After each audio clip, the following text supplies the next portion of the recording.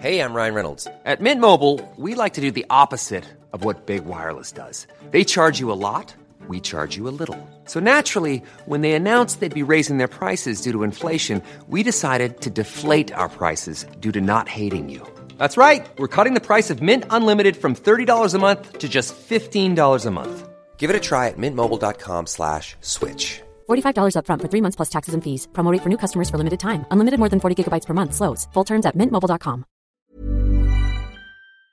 My business used to be weighed down by the complexities of in-person payments. Then, Stripe Tap to Pay on iPhone came along and changed everything.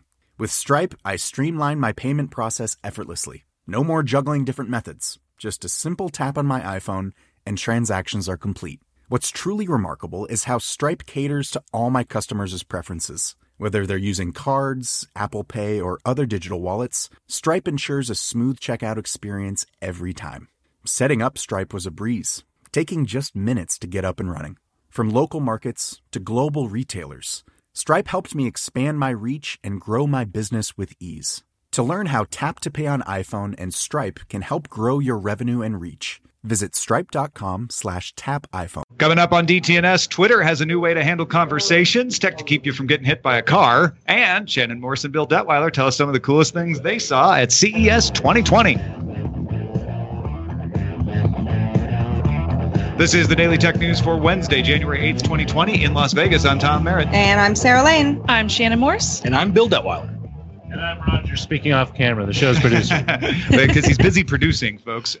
We were just talking about some of the details of CES, the food and the crowds and all of that. If you want to get that conversation, you got to get Good Day Internet at our Patreon, patreon.com/DTNS.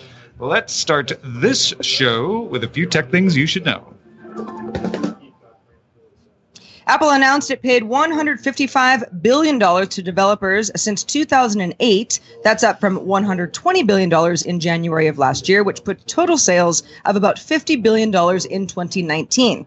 After the assumed 70% of app sales developers take, that would give Apple $15 billion in revenue. That growth is 2.9% higher than $34 billion in 2018, but a slowdown from 30% growth in 2017. Cybersecurity research firm Checkpoint Research says it found multiple vulnerabilities in the TikTok app. One let a hacker spoof text messages to seem like they were coming from TikTok, send a fake link, then access part of a user's TikTok account. A hacker could also redirect a user to malicious websites that looked like TikTok's homepage. Checkpoint says it told TikTok about the vulnerabilities in November, and they have since been fixed. Chrome's latest update for desktop and mobile will automatically cut back on notifications for users who tend to block them, those requests often, as well as sites with low opt-in rates. Users can also manually opt in to have fewer notifications in their settings as well.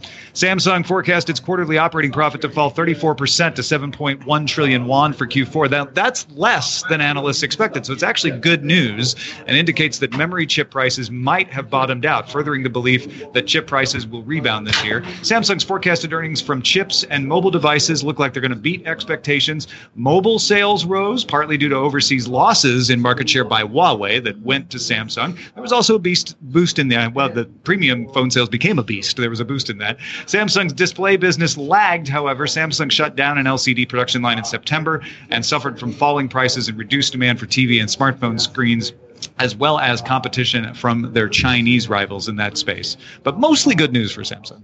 Spotify announced streaming ad insertion for Spotify podcast ads that give advertisers who have ads on Spotify podcasts and also the podcast creators data like ad impressions, frequency, reach, plus anonymized age, gender, and device type.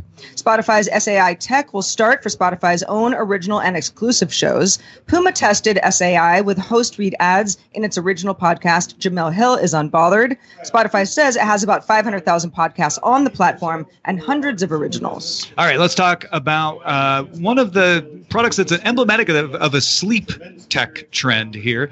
Linksys VLAP mesh routers are the ones that analyze your Wi-Fi signal for small delays. They announced those back in the fall. They detect motion. So when the feature's turned on, it can give you an alert if it detects something is moving around in your house, but without having to have a camera see everything. At CES, Linksys is introducing wellness pods. So using some artificial intelligence software from Origin Wireless, the pods measure disruption in radio waves between the two Linksys VLOP nodes to track your breathing patterns and then be able to use some machine learning to detect your sleep quality.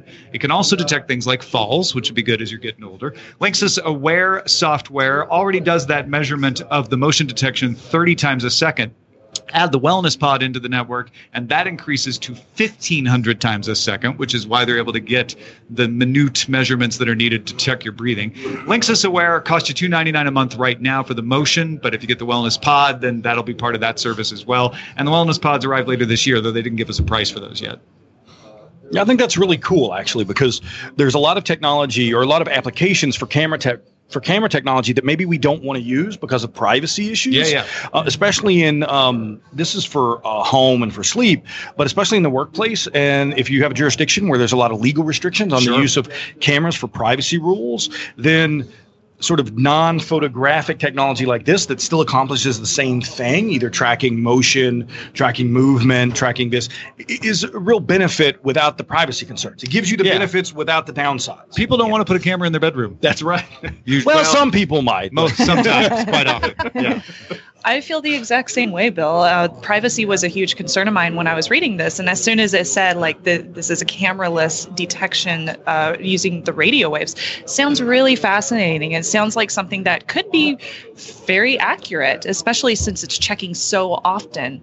That also sounds like, since it is just checking and it doesn't seem like it's going to be pinging out a lot of information, I don't think it's going to affect your network too much. But, time will tell if that's going to be a use case issue. But I don't think it will. Love that it's free if you already have the per month fee, or if you already pay for the annual fee with the Linksys annual subscription. So that's cool too. I'm glad that they aren't making you pay more. And I know this is new, but I would love to know, after there's a little bit more research between something like breathing patterns or like what my Fitbit is measuring, which is heart rate, how they differ, if one ends up being better than the other, if a combination of both is something that can be achievable, where we really get a better sense of how we're sleeping at night kind of comes into play. Yeah, could you combine different data points for more accuracy? That'd be cool. And it'd be really cool if there was some, we talk about interoperability all the time, right? If there was some standard. So we were talking about sleep tech earlier, and so Philips has an updated version of their headband that tracks your REM stage for sleep to help you fall asleep, to wake you up when you're in light stage of sleep. They have a band that goes across your chest to help you combat snoring. It'd be cool if you could pair that kind of data with your fitness tracker, whatever you're wearing on your wrist, with something like this from Linksys, and get a more complete picture of your just overall health and wellness. That's kind of advanced trend, because we know that Apple, Google, and Amazon are working on an open standard for smart home interoperability. You can sort of see if they're able to pull that off down the road, some sort of health data, instead of all having to pick HealthKit or Amazon or something else, right? Or Fitbit, which will be Google, within a few months probably.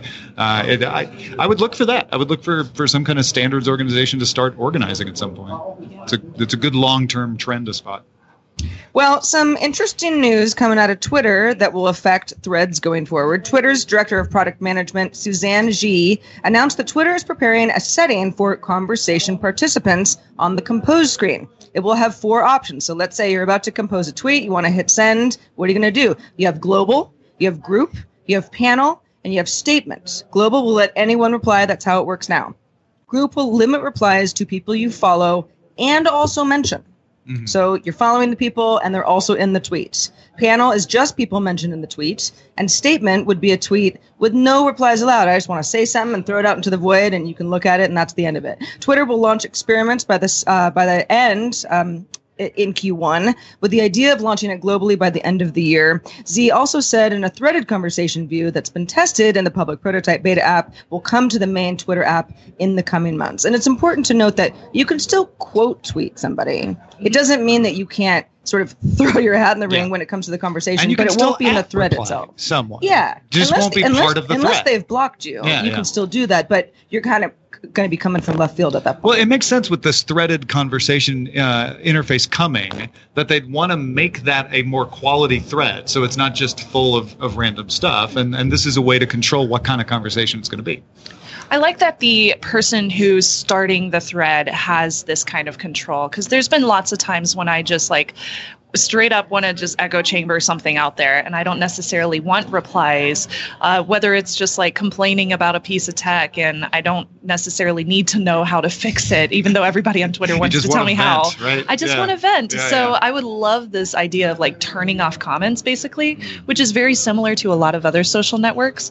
I think it's really cool and would be also useful for like harassment and stuff, even though, again, you can still quote tweet. Yeah.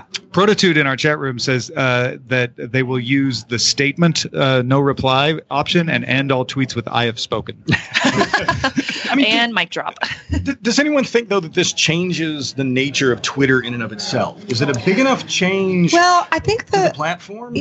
I was talking to a friend about this earlier today, and I said, "What do you think about this?" And he said, "Okay, well, let's say there is somebody who tweets something incendiary, or maybe the political slant, or some other reason that a tweet is polarizing, and they want to follow a bunch of people that they know are going to give positive feedback, and so they're kind of controlling whatever the thread ends up looking like after the fact.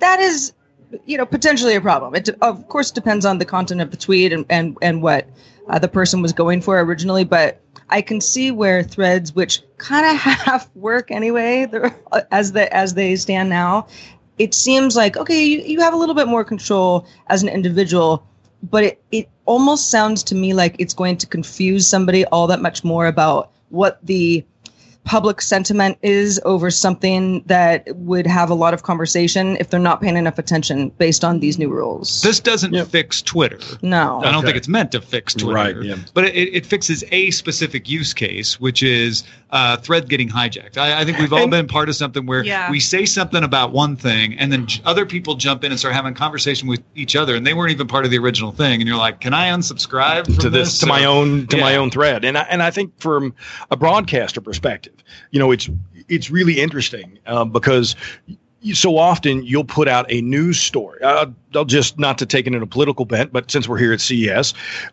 we had people cover Ivanka Trump. Sure. At her interview today, the keynote. And immediately the threat, it was like, hey, here's what Ivanka Trump said. It was our straight news coverage of the event. And immediately it gets hijacked by why are you, people on both sides of the spectrum sort of commenting on that. And so as someone that just wants to say, hey, we wrote about this, why don't you come and read it? And then, if you it allows the conversation not to be hijacked by people that just want to vent. Well, and that's a great example, because you could put that out as a statement, and then your feed doesn't get a bunch of replies, but someone can quote retweet it and start their own conversation with other people about it, however they want, and that's fine. Google's Project Zero has a good reputation for finding vulnerabilities in all kinds of software, not just Google, but often rubs the companies with the vulnerabilities the wrong way because of its disclosure policy. Up until now, the policy has been to disclose a vulnerability as soon as it's fixed, whether the company that fixed the vulnerability wants it disclosed or not. And you've seen that happen with Microsoft and Google and a lot of other companies in Google. So for 2020, Project Zero will try out a policy of disclosing vulnerabilities only after the 90-day window has expired, unless the company fixing the vulnerability agrees with Project Zero to disclose early. So fixed or not, at 90 days they disclose. If the company says, you know what, we're good, you can go ahead and disclose early, then Project Zero will. The idea is to allow for multiple patches that are more thorough to be applied before disclosure, therefore encouraging better patch adoption by users. They're finding some people saying, like, look, it actually encourages us to slap a fix out there the way you're doing it now. Give us the full 90 days so we can put a patch out and keep working on it in silence until the 90 days is up. It also means an incomplete fix would just be put into the 90-day report rather than generating a new deadline. So it also discourages incomplete fixes because you don't get extra time by not having a complete fix. At the end of 12 months, Project Zero is going to decide whether to make the changes permanent or not. I mean, I think this is a great idea, actually. Yeah. I mean, it's always a tough decision to err on the side of disclose or not disclose. Does disclosing encourage companies to fix their crappy code, or does it allow attackers to use, those vulnerabilities? And so I think this sounds like maybe more of a happy medium. Mm-hmm. Yeah. So 90 days is pretty much the average of what most companies do for bug bounties. I am curious to hear what my InfoSec friends have to say about this, since a lot of them do work in bug bounties, because they would probably have some pros and cons to share as well. I do think it's good because, as you mentioned, a lot of companies just try to push those patches out there way too quickly. They don't actually fix the issue, and then that might keep their consumers vulnerable. However, I am also concerned that if a company does not agree to that, let's go ahead and disclose early before the 90 days, if they do fix something, like say within 30 days, and they don't actually get that disclosure out there until 90 days, that's an additional 60 days that people could have been updating their products that they may not hear about it because it hasn't been publicized. Yep. So if they don't do push updates, for example, then I would like to see maybe some kind of additional agreement. If you do fix this in 30 days, even if you don't agree, maybe we could update it. But I think that's why they're doing the 12-month test, is to say, look, the reason we don't do it this way now is we're worried about that. We're worried about users, right? But we know that's a small percentage chance. So we're hoping it's just as small a percentage chance of people that will have a fix and not want to disclose. Mm-hmm. Let's try it for 12 months and see how it goes. I think it's a smart way to do it. Big trend here at CES this year, smart security products. And in that vein, August introduced a version of its smart lock that's easy to install and also doesn't need a hub. The new Wi-Fi smart lock is 45% smaller and 20% thinner than the old Smart Lock Pro. And as its name implies, the Wi-Fi smart lock connects directly to Wi-Fi without needing a hub. Also means it's not Z-Wave compatible, so might not be the right choice if you've got a Z-Wave hub. August locks have always been bolted into the back half of the lock rather than requiring to replace it. Works with Amazon Voice Services, Google Assistant, and Apple's HomeKit, and is powered by 2 CR123 batteries. An option in the app lets you automatically order replacement batteries from Amazon when it's close to time to replace them, and it will be available in black or silver later this year, although no official price yet. Yeah, smart locks have gotten simpler at the show. It seems like we've seen NFC smart locks that are offline. We've seen ones that are powered by infrared, collimated laser beams, and all kinds of stuff. It's really been interesting to see the wide variety. And not just smart locks, but we've also seen a lot of IoT in general starting to go very hubless. Mm-hmm. And it's pretty awesome that all of these companies are trying to make it easier for folks to implement. Maybe that will open up more people to vulnerabilities. So hopefully Google Project Zero will be checking on all those new smart home devices coming out, because that might still be a problem. But yeah, it's cool. It looks like a really nice device. I know that there have been smart lock vulnerabilities in the past, so hopefully August is doing a good job of making sure that's not an issue with this new product. But it sounds like they're using the same kind of implementation as the other version that they already have on the market. Right, the hubbed version, not the hubless version. Yeah, guess I'll have to replace the August that I have now with the new one. I still have the old one that requires Bluetooth. To your phone. So, I mean, and we were talking about interoperability earlier. This is what I think with all these IoT devices and smart devices, whether they're locks or cameras or your light bulbs, it needs to be easy and simple. I was talking to someone earlier today about this very thing, and they're like, I don't want 15 apps on my phone, one for my lights, one for my lock, one for my cameras, one for this, to be able to control all these devices. I just want to be able to do it through Apple, through my HomePod, through my Echo devices, through whatever it is, Samsung, Google Assistant, whatever it is you have. I want to be able to have them all work together and be simple and easy to use. Just keep it secure. Make sure these companies aren't sacrificing the security of the product to make it more convenient for consumers. I realize convenience is really important, but a lot of companies just overlook the security that a lot of these IoT products should have. All right, this one's a little bit high concept, so bear with me. Ars Technica reports on Harman's implementation of vehicle-to-pedestrian systems, or V2P, you'll hear it said sometimes, meant to help cars avoid hitting people on foot, or cyclists. It falls into this as well.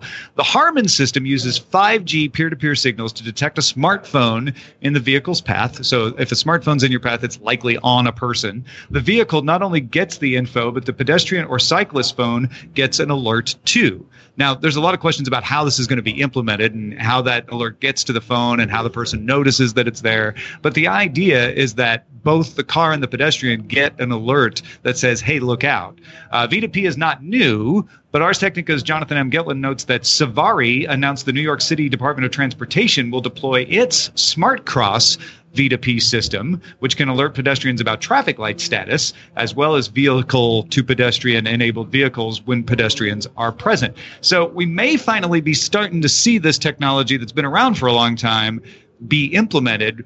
A lot of people thought it was going to be vehicle to vehicle, but there's been problems getting everybody to agree how to play in that ballpark. And maybe vehicle to pedestrian hits first. It could be. I mean, there's so much that's happening behind the scenes with 5G, with the ultra low latency, with the high bandwidth that you really need to have vehicle to vehicle infrastructure and vehicle to person kind of communication in real time. Mm-hmm. I think we're just starting to see some of these technologies enter that kind of real world like use case test. So I'm excited to see how this starts that transition to autonomous vehicles. Yeah, truly autonomous vehicles, vehicles as a service, mm-hmm. And how that affects sort of transportation in general, whether you're walking or whether you're in a car. And Shannon, you mentioned this before the show that, the timing of all of this is really important. I mean, this is essentially the equivalent of me being like, someone's about to hit Tom, watch out.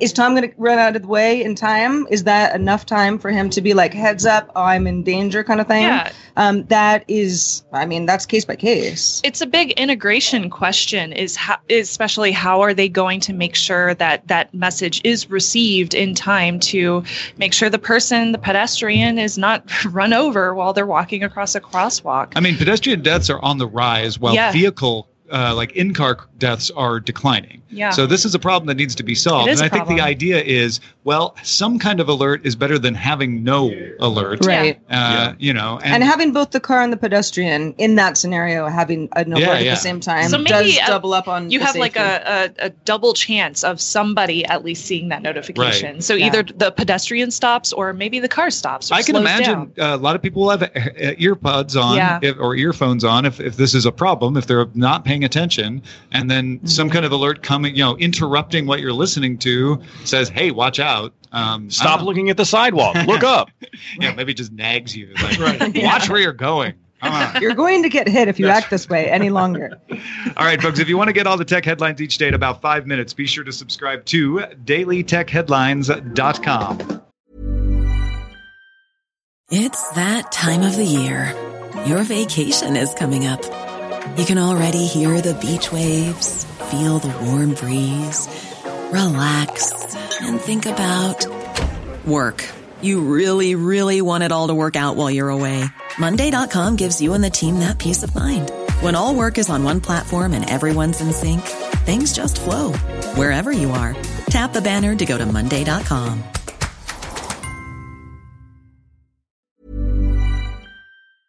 My business used to be weighed down by the complexities of in-person payments. Then, Stripe Tap to Pay on iPhone came along and changed everything. With Stripe, I streamlined my payment process effortlessly. No more juggling different methods. Just a simple tap on my iPhone and transactions are complete. What's truly remarkable is how Stripe caters to all my customers' preferences. Whether they're using cards, Apple Pay, or other digital wallets, Stripe ensures a smooth checkout experience every time. Setting up Stripe was a breeze, taking just minutes to get up and running. From local markets to global retailers, Stripe helped me expand my reach and grow my business with ease. To learn how Tap to Pay on iPhone and Stripe can help grow your revenue and reach, visit stripe.com/tapiphone. The Claude 3 model family from Anthropic is your one-stop shop for enterprise AI. With models at every point on the price-performance curve, you no longer have to make trade-offs between intelligence, speed, and cost. Claude 3 Opus sets new industry benchmarks for intelligence. Sonnet strikes the perfect balance between skills and speed. And Haiku is the fastest and lowest cost model in the market. perfectly designed for high-volume, high-speed use cases. Join the thousands of enterprises who trust Anthropic to keep them at the frontier. Visit anthropic.com/Claude today. The past couple of days, if you missed the show, go back and listen to them. We have covered all of the major announcements at CES, all the things getting buzz, all the things that caught our eye. And today it's a nice chance to sort of take a step back and get a perspective on maybe some of the things we missed or some of the things we want to spend a little more time with. So we're asking Shannon and Bill to share some of the things that they've seen that have caught their eye. And Shannon, let's start with you. What have you been looking at? Yeah. So have y'all heard about Celestron's new application that they were showing off at one of the press events? Yeah, the telescope related thing. I heard about that. It was really cool. I'm from like an astronomy background, so I was really excited about it. It's like live long and prosper.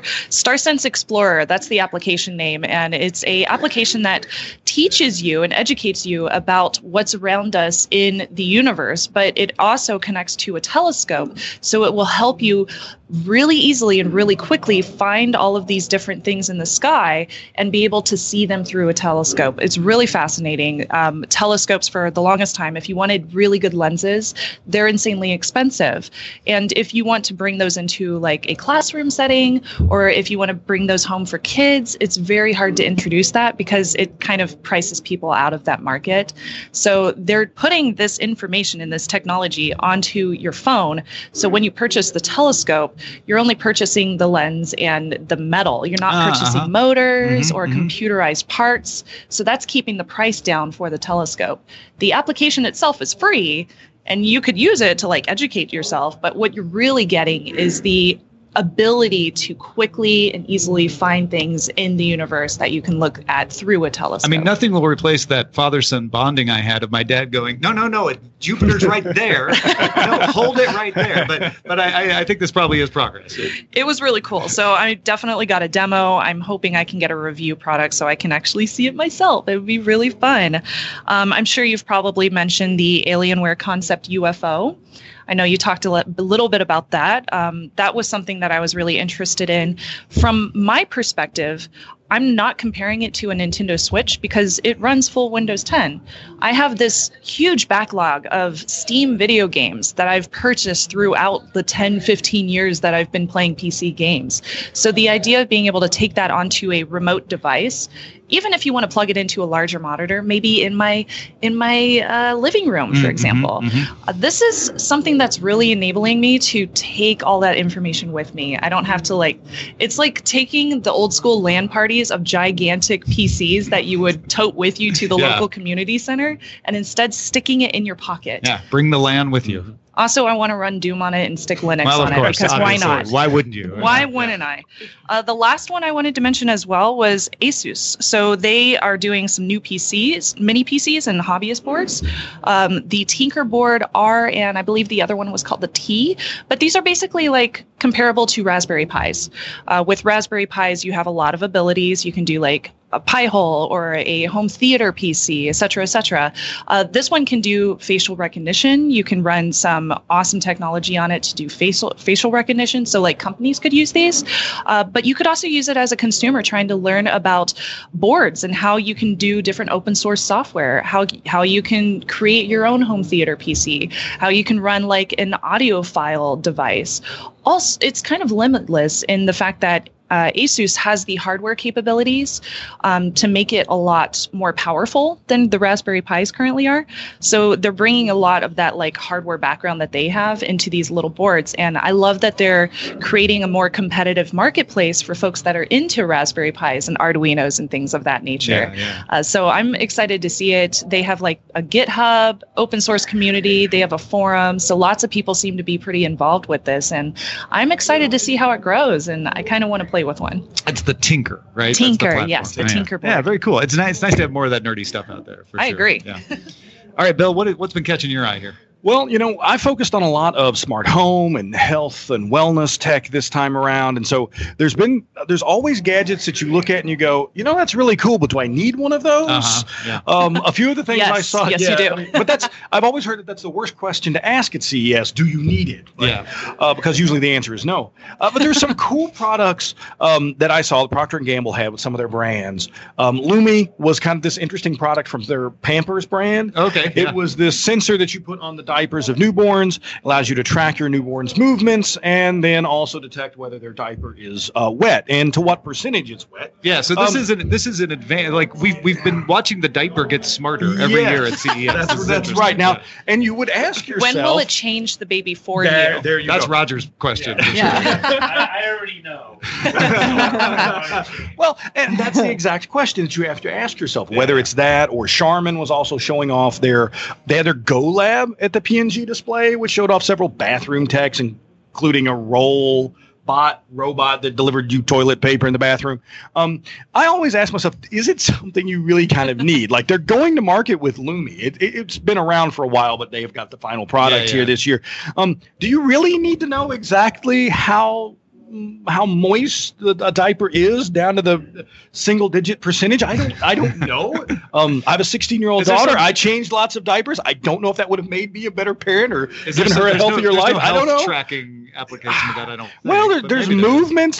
Because then they couldn't say anything, about it being a medical device. So there's a lot of things like that I look at that are kind of neat and cool. We talked a little bit about sleep tech earlier. So Philips has the headband, which is kind of cool, designed to sort of wake you up more easily. There's always fun tech. I saw Keurig has their DrinkWorks system here. If you had a chance to see that, that is exactly right. So they're pods that basically make cocktails just like a Keurig makes coffee or tea. So if you want a Moscow Mule or a what did they make for us today? Another vodka lemonade, and so all the alcohol, the flavoring, everything is in the pod. You put it in the machine, hit the button, boom, you get a carbonated drink and chilled water if you need it. So that's kind of neat. I like that. $4 a drink is what it costs. The pods are recyclable. Do you need one of those? Well, I don't know if I need one of those, but it's kind of this neat, smart gadget. In fact, you may not need one of those. I don't know if I needed a smart beer fridge, but they have a smart beer fridge here. I also look for tech that's not just kind of the tech that is maybe a little more meaningful, not to step on Keurig or anybody else's toes. But AARP had several demos here of tech like a Voice It system, which is really good. It helps people that can't vocalize. If they have motor neuron problems, Parkinson's, things like this, and they can't vocalize speech. That's great. They can use AI to translate that speech into words. That would have been great for my dad. My dad had that problem after his stroke. And some days were better than others. It would have been amazing to have something. And you think about, not only is that a way for those people to communicate with other people, but it also unlocks a lot of smart technology that's based on voice that can't do that they can't take advantage of. That's really cool. They were using AR in a really interesting way as well. They have an application that allows you to scan a room for potential physical hazards. And with my father, when we had home health come in and look, they just walked around and said, that's a fall risk. That rug is going to, not convincing your parents to get rid of something is a whole other idea. But the AR application, you use a smartphone, a tablet to sort of pan around, and it analyzes the images coming in and looks for physical risks. So those are amongst all the kind of crazy gadgets, the wacky Mercedes concept car with scales on it, the new PS5 logo, really cool, but I love the 5. It's just a logo, and there's a 5. Yeah. You do have some among Samsung's wacky neon, whatever we're going to do with those things. I do like that there's some sort of serious tech that'll have real differences and make a real difference in people's lives. If there's one thing, there's always one thing that I wish we had more time to cover more in depth. It would be the water conservation tech. I saw a lot of that stuff. We just didn't really get to it. Home water purification, water reuse, water saving, a lot of that kind of tech here as well. And there was a company that had that was showing off growing crops in shipping containers. Mm-hmm. You can have like 10 different crops rotating through these regular, shipping containers. And you were talking about with water, pulling water out of the air. Yeah. It's really cool stuff that I think oftentimes is eclipsed, unfortunately, by the really big TVs. Yeah. Well, we actually have time for some emails today, don't we? Yeah, we do. So let's check out the mailbag. First one comes from Nathaniel. In fact, we were talking about mesh routers being able to detect faults. And he says, I'm a residential electrician. I'm actually working on a home owned by an older couple. They asked me to troubleshoot, help with their Echo Dot setup. They're using it as a help I've fallen array. Good for contacting family members. You don't have to wear it 100% of the time anyway. And it can be programmed with local emergency numbers. Nathaniel says, I believe Echoes don't call 911, so be aware. You might need to add local first responders into the address book yourself. But I hope this helps someone with age or disability issues. Oh, that's very cool. Cool. Yeah. Yeah, it is. Well, let's give a shout out to our patrons at the Master and Grandmaster level, including Jeff Wilkes, Sonia Vining, and Tony Glass. Thank you all for supporting the show. And thanks to Shannon Morse and Bill Detweiler for being with us on our last day of coverage at CES. Shannon, where do people keep up with your work? YouTube.com/Shannon Morse, and that's MORSE, like Morse code, not Morris. I am covering CES every single day. I have multiple videos ready to go, so definitely check out the channel, especially if you're interested in security and privacy, gaming products, laptops, and smart home as well, although I might make fun of them a little bit if they don't have very good security, of course. And Snubsy.com for everything else, especially ThreatWire, of course. And Bill Detweiler, thank you, too, for being with us. The last day of CES, it's becoming a bit of a tradition. Yeah, always glad to be here. It's always fun.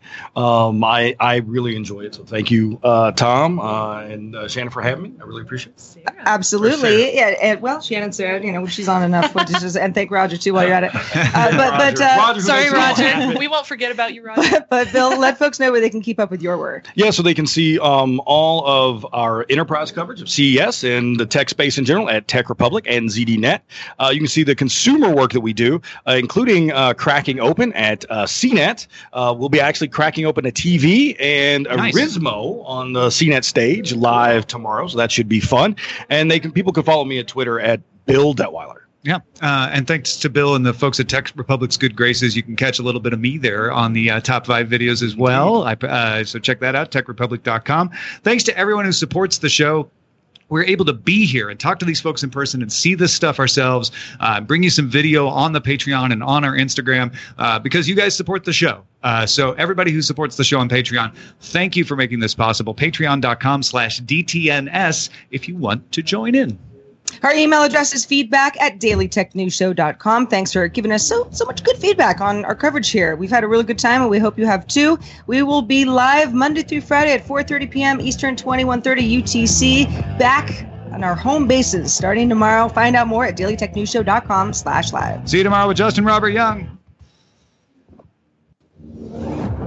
This show is part of the Frog Pants Network.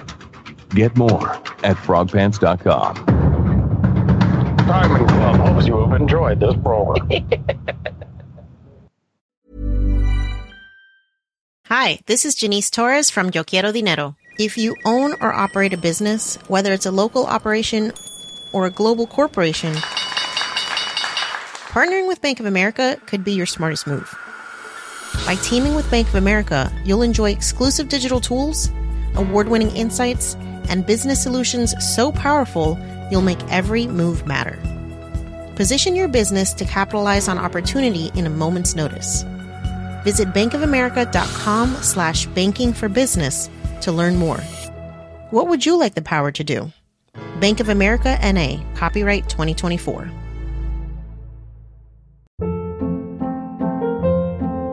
Hold up. What was that? Boring. No flavor. That was as bad as those leftovers you ate all week. Keke Palmer here, and it's time to say hello to something fresh and guilt-free. HelloFresh. Jazz up dinner with pecan-crusted chicken or garlic butter shrimp scampi. Now that's music to my mouth. HelloFresh. Let's get this dinner party started. Discover all the delicious possibilities at HelloFresh.com.